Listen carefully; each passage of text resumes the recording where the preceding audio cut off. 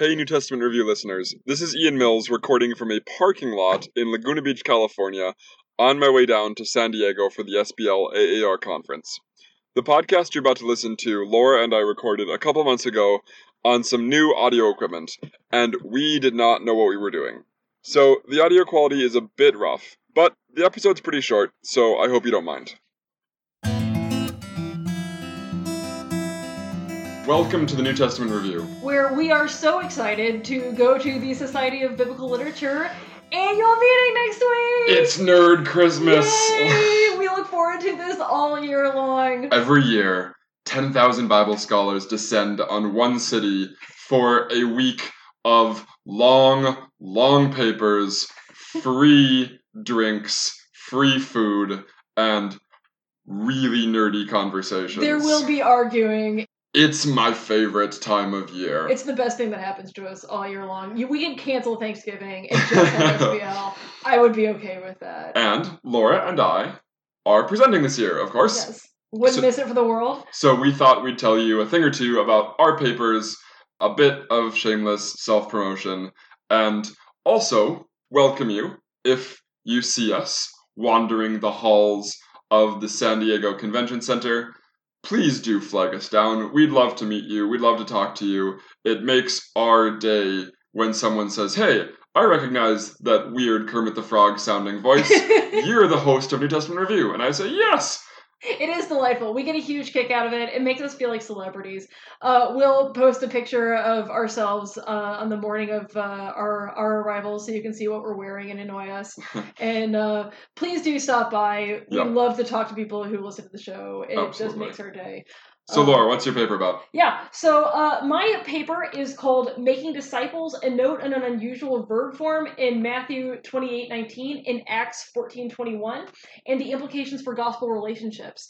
What I'm looking at is the fact that the verb mathetuo, used in an active sense with an accusative object, is a unique Christian invention that shows up in Matthew 28 for the first time.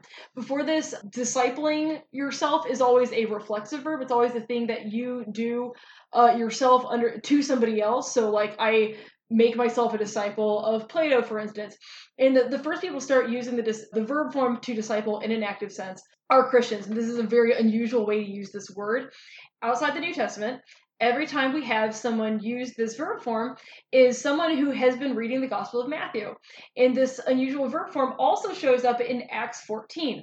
So this seems to suggest that this unusual word is something that tends to happen when you have been reading Matthew. So does this mean that the author of Acts has been reading Matthew?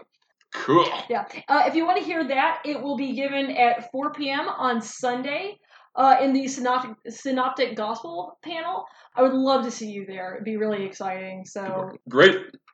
So my paper is titled Christian Corruption of Jewish Scripture, Rewriting Greek Isaiah 53 as Messianic Prophecy. My title, of course, is a play on Bart Ehrman's important book, The Orthodox Corruption of Scripture, where he looks at theologically motivated textual variants that are introduced into the text tradition of the New Testament. He doesn't, and almost no one has, looked at the Greek Septuagint. While the Greek Old Testament was a production of Hellenistic Judaism, most of our manuscripts come from the hands of Christians. We should expect, therefore, to find theologically motivated changes in the Old Testament the same way we find them in the New. And while a number of important scholars have said that there is no evidence for this, I think that's plainly wrong. So I'm looking at a number of places where Christians have edited, rewrote, or interpolated books of the Old Testament to accord better with how they understood these texts.